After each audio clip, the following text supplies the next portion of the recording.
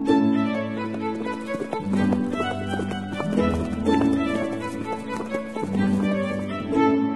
listening to Nick Luck Daily.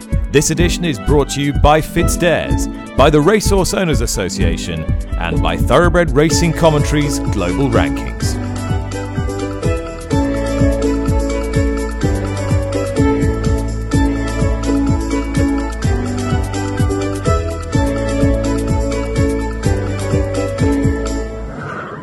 Good morning, welcome to the show. Absolutely beautiful morning here in TW11 as we welcome you to the podcast Thursday, the 21st of April. What a time of year this is for racing fans. There is so much to cram into the next half an hour, 40 minutes that we must kick off straight away with some good news, some really good news, that Brian Hughes became only the fourth rider in history in Great Britain to record 200 winners in a National Hunt season. We'll be hearing from him in a moment. He's the first northern-based jockey to achieve this feat. But first of all, Jane Mangan, RTE, Racing TV, ITV, just about every other TV presenter, analyst, commentator is with me today. Jane, what an achievement. How would you rank this, 200 in a season? A major feather in his cap. Nick, the first northern-based rider to reach 150 winners back in February, and this has been the target since he joins Anthony McCoy, Dickie Johnson and Peter Scudamore, just four jockeys to achieve the double century in a season. And with 1,523 winners under his belt in his career in GB, he is the winning most active National Hunt jockey in the UK. He's been a phenomenal rider. He's operating at around 21% this season. He's almost 100 ahead of his nearest rival, Sam Twiston-Davies, and that's just a testament to him and the work rate of the rider that he is. Began his career with Kevin Prendergast, and you can see that flat influence in his riding style. He really is a work machine. Well, I've been speaking to the champion jockey-elect, Brian Hughes, and I began by asking him whether he was a little worried that he might run out of time to complete this momentous milestone. Yeah, thanks, Nick. I was starting to just thinking it might not happen, but as I say, we were leaving it fairly late. I kind of thought I would have done it at Sedgefield the day before because I had four really good rides, and obviously two of them won, but two of them got beat. And then, obviously, the last couple of weeks were getting on good horses, what we thought were good rides, but then, it's been a long season for some of them horses, so they just weren't performing as we thought they might have done. But no, look, it was great to get a 200 on Dreams of Home for Donald, and so it was just a relief as much as anything. You've had the foot down right from the outset this season. How stung were you by relinquishing your championship last year?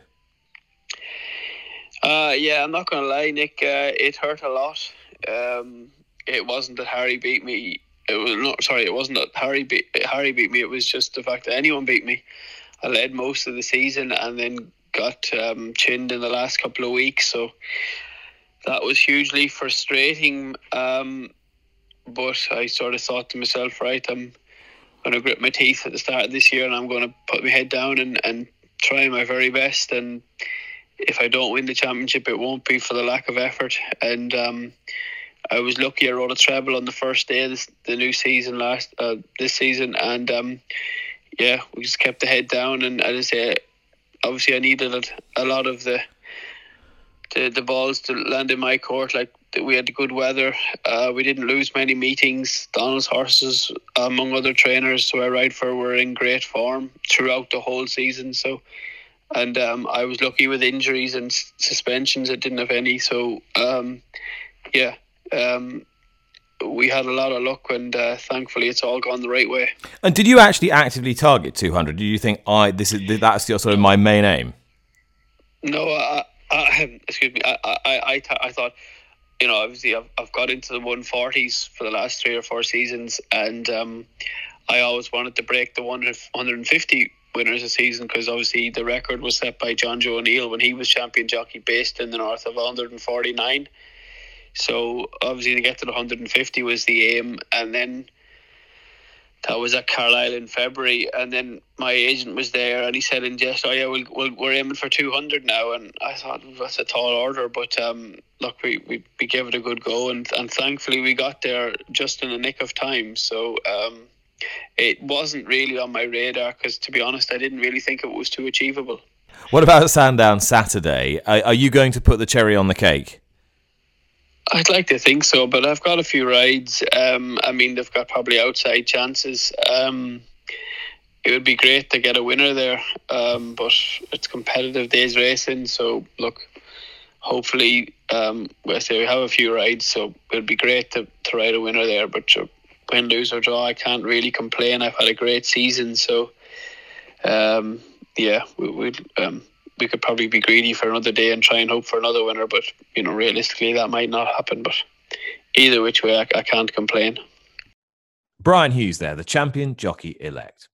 Now, clearly everyone in the racing world's thoughts are still with Josh Moore, who remains in a critical condition in Aintree University Hospital after complications involving a chest infection followed an operation to repair his damaged femur in that fall at Haydock Park last Saturday. As we've said on this podcast many times before, he is a jockey who has suffered wretchedly with injuries over the last couple of years. His family remained by his bedside. Our thoughts are clearly with him and with them. Jane, we need to tip our hats to another rider who hasn't had the best of fortune with injuries and has had to call time on her career, but nonetheless is a really significant talent and one that should be duly recognised. Lucy Alexander. Yes, she was probably an unsung hero, Lucy Alexander. When we talk about women in racing, her name is often omitted, and not for the lack of talent. She was an amazing rider, and for me, I met her in Ballydoyle when we were only mere youngsters, and you could tell from putting her on feisty fillies to hardy colts, she was a real horsewoman. So it was no surprise that she became the first female champion condition in the UK.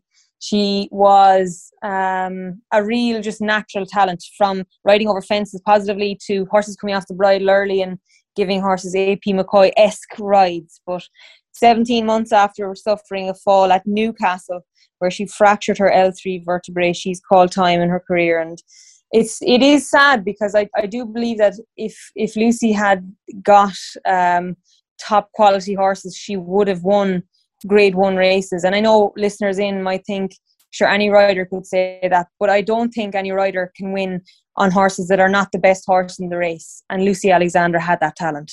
Yeah, very bright. Very modest, humble, very talented, and although she's had to bring her riding career to a premature close, I'm sure she would think, she's got a big future ahead of her now in her role as one of the key players in the ever burgeoning, huge Andrew Balding training operation. So we wish Lucy Alexander well. Jane, there's the strange case of the Irish amateur rider Luke McGuinness. Tell me why we should take a particular interest in this. Yes, so dates are very important here, so I'll do my best to walk through the dates. Navan 2017, he tested positive for a metabolite cocaine after a random in-competition urine sample. So he got suspended in March of 2018. He got a 2-year ban for which he served 6 months. Fast forward to January 2020, a similar in-competition urine test taken at Torella Point to Point. He again tested positive for a metabolite of cocaine, becoming the first rider in Ireland ever to test positive twice. That was back in October of 2020 when he received a 6-year suspension, which was imposed following an application to suspend the penalty. That was heard in December of 2021, the 13th of December, specifically following testimonials from Jennifer Pugh, the IHRB Senior Medical Officer, Gordon Elliott, for whom he was working, and the trainer Nigel Slevin. His application to suspend that penalty was successful. He returned on December 22nd, 2021, and just 5 days later, on December 27th, at Limerick, at the Christmas meeting at Limerick, again an in-competition urine test, he tested positive for a third time. Metabolite of cocaine found in that sample. He did not request a B sample. He got a 4-year sentence on what the 4 years that was left on his original 6 years. He is allowed to reapply after the initial 4 years is up. So the initial 4 years of the initial 6-year suspension that was imposed. But I suppose the main question, Nick, is why was he allowed back? Well, I mean, I think a large part of the reason why he was allowed back was because Jennifer Pugh, the much respected Chief Medical Officer in Ireland, testified that this was a guy who turned his life around, had taken a number of negative tests in the intervening period, and she was really convinced that he was on the road to recovery, and she must feel pretty peeved at what's happened subsequently. The IHRB has issued a statement saying the anti-doping program in place for riders within the IHRB remains robust, with 367 tests carried out between the racecourse and point-to-points in 2021, and all 4 positives being for cocaine. While a banned substance remains just that, there are stark differences between performance-enhancing drugs and illicit substances, with health and safety being the main concern for anyone using cocaine, along with the fact that these are illegal substances. These cases all have a personal story behind them, from occasional recreational users to those suffering from addiction. Cocaine is the substance we are finding most, which is a direct reflection of the scourge this drug is placing on our society, and jockeys are no different in how they socialise and the circumstance they may find themselves in. However, as a licensed jockey, the use of substances is simply not an option at any time. While continuing to look at various ways to enhance our anti-doping programme, the IHRB also offer full support to all riders who seek help at any stage. The licensees remain fortunate to have the support of the Irish Injured Jockeys Fund, the Irish Jockeys Trust, who fund counselling and rehabilitation facilities when needed, and we continue to improve education opportunities for all jockeys regarding the use of drugs. So understanding that there is a need for education and compassion, and, of course, to balance that with the necessary justice. The question here, Jane, is whether that olive branch was extended a little too far. Yes, and I know each case is individual, because a case is actually a person and a person's well-being, whether it be health or mental. And I do think, 5 days later, it was an absolute insult to the integrity of all those who gave testimonial on his behalf, and it's extremely disappointing. And maybe it'll take this case for the IHRB maybe to take a harsher view going forward, but they were compassionate and they were proven wrong. Unfortunately, that isn't always the case. It is a minority of cases, but when you're the first person to test positive twice in a country and then be the first person to do it 3 times, it's a bad look. And it's little wonder now that such a comprehensive statement has been released to me this morning, because, and I wasn't aware that this was coming, Jane, 2 more of these have just literally dropped as we've been speaking. So tell me what the deal is here. Yes, so we've mentioned Luke McGuinness. Well, he was the first repeat offender when it came to drug use in Ireland. Well, he's been quickly followed by Liam Quinlan.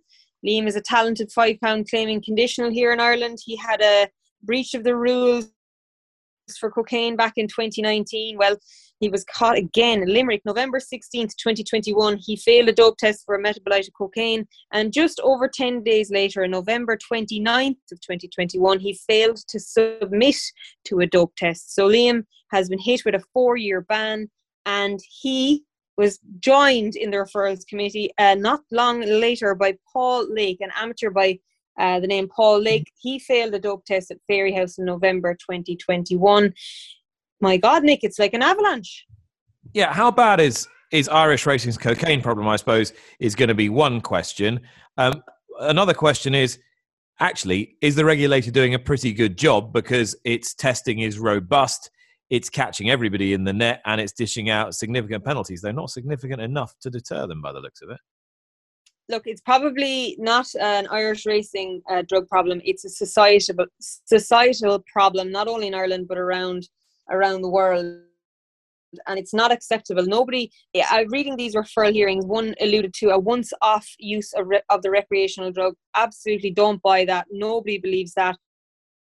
Once you get caught, you get caught. It doesn't matter if you use it every day or once. And I think the IHRB's testing systems are the biggest factor here. They will be the deterrent. The more people you expose, the bigger deterrent going forward. You will never be able to control. The IHRB are not the government. They cannot control what's going on in society. It's every person's decision to be responsible for their own actions and to own it. So yes, the testing procedures need to be rigorous. They are rigorous. They are exposing people, and they need to continue to do so. Yeah, as I said, those 2 additional cases beyond the McGuinness one have come through as we've been recording. There is more food for thought for the IHRB. However, Jane, Pat Hayes is a trainer of some repute and has had significant success with a smallish string over the years. But last year he was convicted of animal neglect after one of his horses was found starving on his land. He was charged with the offence after the guards found the horse in the, I quote, highest level of suffering in February 2020. Now, it hasn't escaped the notice of those in Irish racing that Pat Hayes has continued to send out runners. One yesterday. Now, the IHRB, it was said, appeared to be not doing anything about this, but I have contacted the IHRB about this, Jane, and they have said they cannot comment on an ongoing case. Now, this suggests to me that there is a case ongoing. The question is, why, in light of the Stephen Mahon inquiry, hasn't Pat Hayes been suspended pending? But that also suggests that the IHRB might think this case isn't quite as serious as the Stephen Mahon case. Of course, I'm reading between the lines, but I think what you need to know is there is a case about to be brought. But it is a legitimate question why treat both cases differently. And the next legitimate question is, when the Gardaí found this horse, this was back in February 2020, this is over 2 years later, why is it still pending? Why has there been nothing about it before now? We read about it in a wider media circle. February 2020, Gardaí were alerted by a passerby who was out walking, saw the animal in distress. Gardaí were on the scene, described the horse as in the highest level of suffering, called a vet, and subsequently the horse was euthanized, and it was found to have had no food or water available in the field, but was not the only horse in the field. September 2020, he was charged with animal neglect under the Animal Welfare Act, despite pleading not guilty. He received a 3-month suspended prison sentence and ordered to pay €5,000 to a local animal charity, Kildare Animal Foundation. So yes, this is pending, but I would wonder why it has taken over 2 years to even come to light. Well, the IHRB, the Irish Horse Racing Regulatory Board, has had a bulging in trade the last couple of years, Jane, and I wouldn't imagine they're tremendously well manned to deal with their caseload at present, and that might require a bit more in the way of resource, in which case you'd think, given the fact that the Chief Executive of Irish Racing, HRI, Suzanne Eade, has just been awarded a fairly significant pay rise, there would be resource to spend. You would. This is another headline that is snappy. I suppose people read the increase in pay. Some people might find it difficult to justify a pay rise of €53,000 at a starting base for the CEO of HRI. But HRI warned during the recruitment process that they would find it extremely difficult to get the right person based on lower salary rates. They carried out their own independent review, which found chief executives in a similar role earn between €172,000 to €232,000. This is a government-appointed position. It is a government-funded position, and a spokesperson for the Department of Public Expenditure stated the terms for the recent appointment of the new CEO of HRI, so Susan Eade, reflect the responsibilities of the job and the recommendations of an independent assessment carried out by New Era, an office of the National Treasury Management Agency. So yes, Susan Eade is getting paid plenty, but she's got a lot of pressure in her role. Well, interesting news came from Australia yesterday that there were further revisions to the restrictions for runners coming to the Melbourne Cup Carnival issued by Racing Victoria. You'll remember this caused quite a storm last year when enforced scintigraphy tests were put in place before horses flew out to the Melbourne Cup and then on arrival. J.A. McGrath is still down under. Jim, what's the story now? Is this going to make life easier or harder for foreign invaders? Well, it's interesting, Nick, because there has been still an outcry here about the new precautions that have been brought in. Basically, the mandatory pre-export scintigraphy has been scrapped, and I think universally that's been applauded. I think everyone thought that was going too far. As we all know, the reason they've brought in these measures is because there was an increased death rate, particularly in the Melbourne Cup, which of course is the showcase for Australian racing. So anything that happens on that day is viewed by most people as representing what happens throughout the whole year. And it's a thumbs up or a thumbs down to racing, depending on what happens in those 3 minutes and 20 seconds. So we can understand why it was all done. But I think the horsemen and everyone directly concerned with the horses is now sort of getting a little bit tired of thinking that it had gone gone over the top, and I think it has been applauded that the scintigraphy has been scrapped. However, horses of concern will still have to undergo the scintigraphy. And when they say horses of concern, they're talking about horses whose vet history indicates that there may be some sort of risk, or their racing history, and also the pre-travel inspections. This is interesting. They're going to increase the pre-travel inspections from 2 inspections to 3. So again, this is really going to the extreme to make sure that there are no horses getting on the plane that could pose a risk when they get to the other end. Now, I'm expecting the veterinary officer from Racing Victoria, when that officer is travelling in Europe, I think that they're going to have plenty of debate on ground with trainers throughout England, Ireland and France, and anyone who's wishing to come over. It is always subject for debate, as we know, with horses. Trainers will always argue that they know their horses best, and the vets, who are, in this case, very, very often, they are independent, and they're taking a view on a horse that they've only seen sometimes for about 10 minutes. So it is a big change, and I think some of it's applauded. Another interesting thing is that there are 3 facilities here at the moment that are used to bring horses through quarantine into Australia, into the main system. One is at Werribee, which we all know about in Melbourne, which is the one that's mostly used. There is a state government facility at Mickleham, which is a facility just outside Tullamarine Airport in Melbourne. This has no galloping facilities, so any horse that goes there is in quarantine for 2 weeks, sitting in a box and just walking around a yard. The other one is in Canterbury in Sydney, a racetrack where they do have a full facility, and so they are the 3 places where you can enter into the system in Australia. Now, in future, all of them must undergo scans if they are going to race within 10 weeks of leaving those facilities. So this is very interesting, because there have been some owners and trainers who have seen a loophole there and have sent their horses to Mickleham and to Canterbury, and has had a shortcut on the system. That'll no longer be possible. So big changes, and I think interesting to see what happens and the way it unfolds. No such scintigraphy test required the other way, from Australia to the UK, which is good news for the Royal Ascot runners. Artorias has added his name to the list for Anthony and Sam Freedman. We're going to talk to Jamie Spencer in a moment. What can you tell me about the horse? Well, he's a very interesting 3-year-old. He's a colt who's by Flying Artie, who's had great success with his progeny. He's a good sprinter. He managed to finish 6th in the Newmarket, which is a handicap, but it is the principal sprint in Australia. As we know full well, there are Group 1 handicaps here in Australia, and this is regarded as the best sprint. We had an upset winner of the race this year when the field divided into 2, and the ones on the far side were successful. Artorias ran with great credit.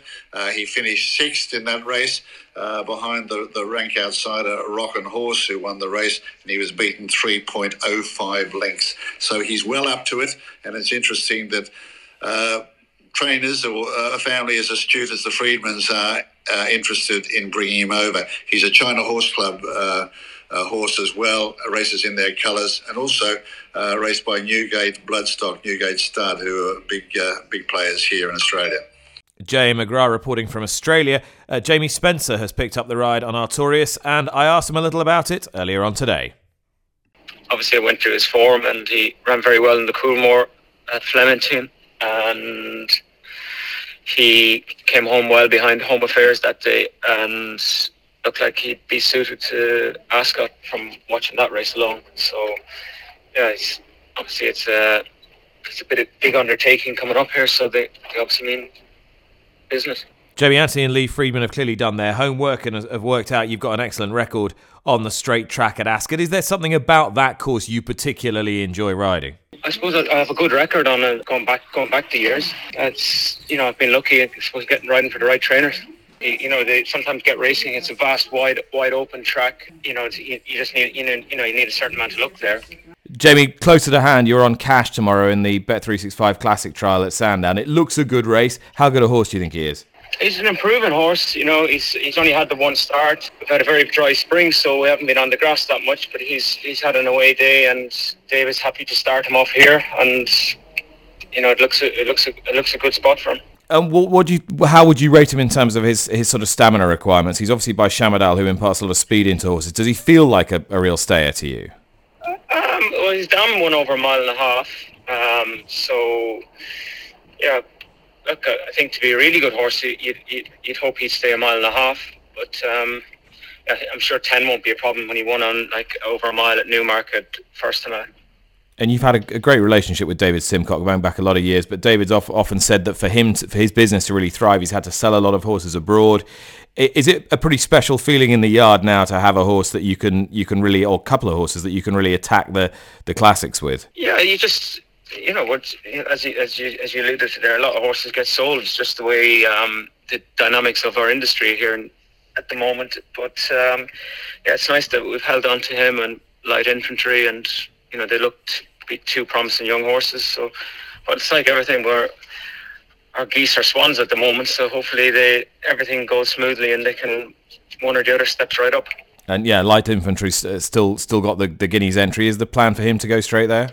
I think so, yeah, that's the plan. He's had an away day as well, and happy enough with him. So, it looks a good Guineas. So, I'd say Charlie Appleby looks to have the strongest hand at the moment, and obviously we've got Luxembourg in there as well.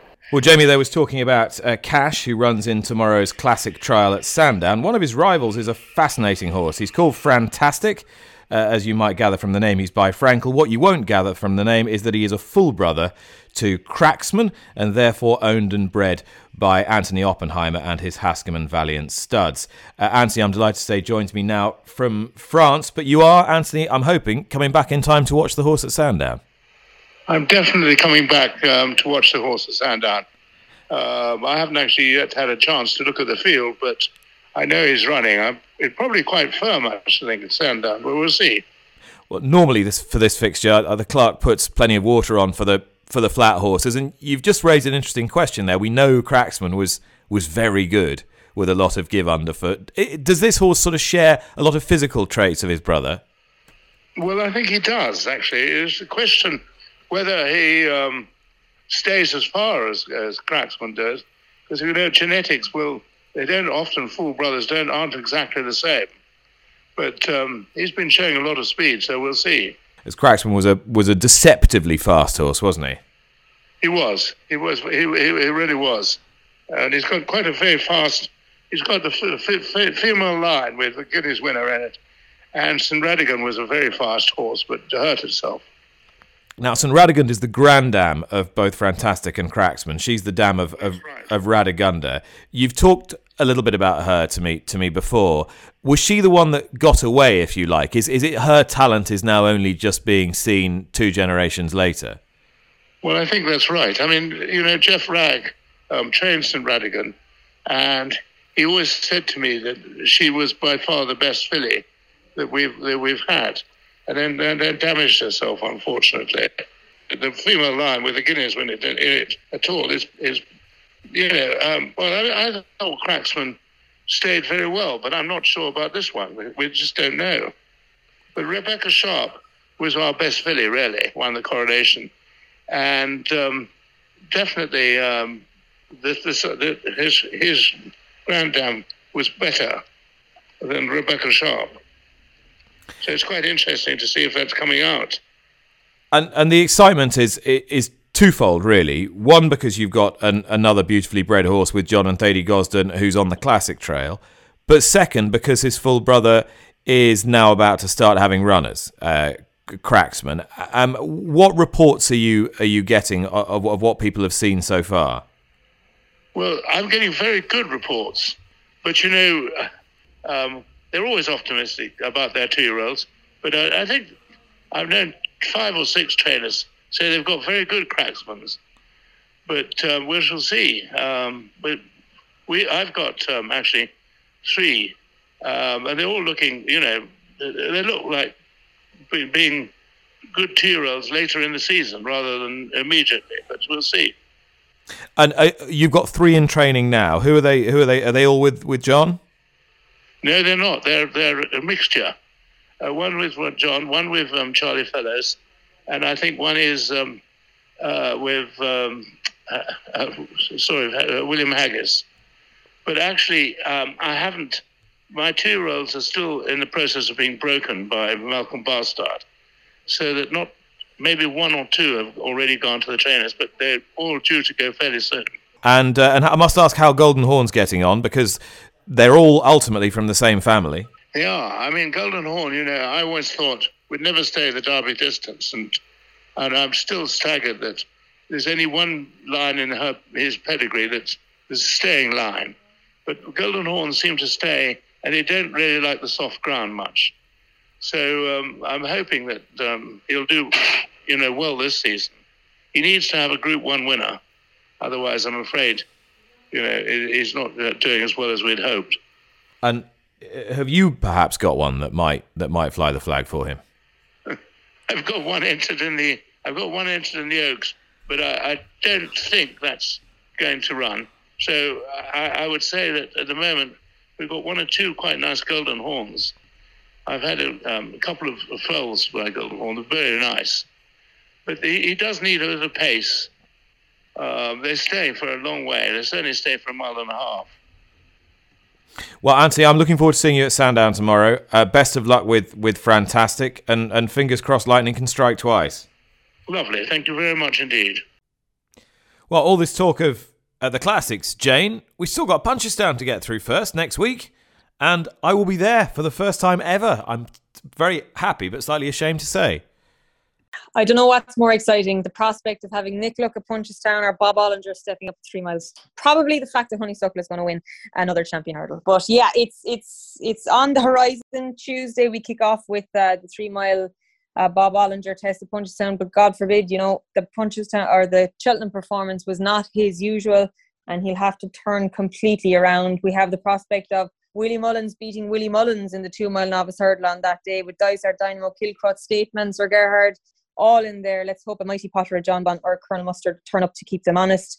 You've Champion Chase, Shacklin Persois versus Nergamine. Please God, let them both stand up and we have a proper race. The Gold Cup, the prospect on Wednesday of Allaho, Manila, Indo and Candazabo all lining up. Not to mention the rematch of the bumper. Can anything beat Facile Vega? American Mike and James's Gate likely to line up against him again. The Stairs hurdle, we're missing the main champion Flooring Porter, but the prospect of JP McManus' pair Bouvidaire and Champ whet the appetite of Paisley Park and Tyne Hill. The 2 mile novice chase on the Thursday, Blue Lord, Gabby Naco, Gentleman Demi, again a rematch of the 2nd and 3rd from the Arkle. Friday's champion hurdle is all about Honeysuckle. I met her yesterday. She said she didn't even know who Constitution Hill was. And on Saturday, the 4-year-old champion hurdle is all about Vauban, Surely, Fieldor, Gaelic Warrior, Il Eteton. They will struggle to turn it around with him. Wow, an impressively rapid spin through of the high-profile entry for Punchestown next week.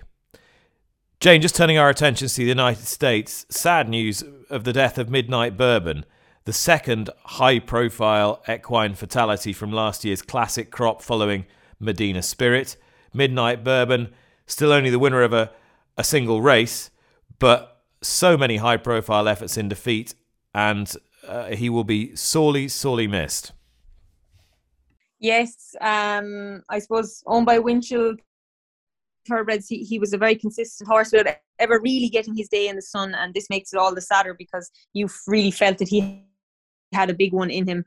We don't know an awful lot about what happened. The gastrointestinal issue suggests maybe it was a colic, but I'm only inferring my own speculation on that. Look, he was second in the Preakness, pushed Essential Quality all the way in the Travers last year. He was third in the Saudi Cup, and when we last saw him, he was fifth in the Dubai World Cup. But you did see that there was a big pot in him, and these things are never, we never want this information. We never want to hear this type of news, but it happened at Churchill. And from what we don't know an awful lot, Nick, but it is most unfortunate. Well, so since inception a decade ago, the Magnolia Cup, the charity race at Goodwood, has raised hundreds of thousands of pounds for really important charities and features every year a selection of inspirational women from across a broad range of sport and industries. Amongst the competitors recently announced this year is Olympic gold medalist, modern pentathlete Kate French, who became the first British gold medalist at the Olympics since 2000 when winning in Tokyo, and joins me now. Now, Kate, no pressure, but I was trying to look for people with equestrian credentials on this list, and there aren't that many. Don't say that. I don't need the pressure, but no, it's all for charity. So we're just hoping to put on a good race and everyone get there finished safely. So how are you feeling about it, and how different an experience is this going to be for you, riding in a race? I'm loving it at the moment. It's very different to what I'm used to. So we're used to show jumping, but I'm really enjoying it, and I've been riding out with Alan King, who have all been really helpful so far. Really enjoying the journey. And so, when did you know you were going to be doing it, and how sort of intensive has the training been? So I think I found out I was doing it maybe late last year, but just started training February. Luckily I do quite a lot of gym work anyway, but it needs to be very strong, and it's just so different, like the position on the horse. Like, I'm not used to having my stirrups so short, just about getting used to that, and just being able to control a very fast horse. And tell me, how are you marrying this up with your sort of professional life, if you like? So I'm just fitting it in around training at the moment, early starts. So normally I'm going out on a Wednesday morning, a bit earlier than I'm used to getting up. But I think it's fitting in well, actually. It's giving me more riding exposure as well. Fitting it in. So that should all help. It's a really fascinating lineup. Just tell me a little bit about the charity you're raising money for this year. Mm-hmm. So we're raising money for the Brilliant Breakfast, which helps support young women into employment, education, and training, all through the Prince's Trust programs. So it's a really amazing charity, and I really hope we can raise as much money as possible for them. Thank you to Kate, and to all my many, many guests today. Jane Mangan is still with me and has a tip for you. Yes, we're going to keep it real at Kilbeggan. The second race is Division 2 of the maiden hurdle at 4:45, and I hope Show Business, a horse that has been ultra consistent without ever breaking his maiden tag, can do so in the 4:45 this evening.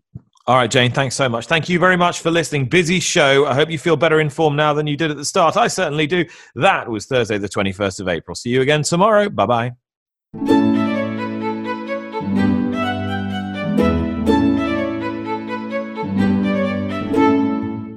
You've been listening to Nick Luck Daily, brought to you in association with FitzDares, the Racehorse Owners Association, and Thoroughbred Racing Commentary.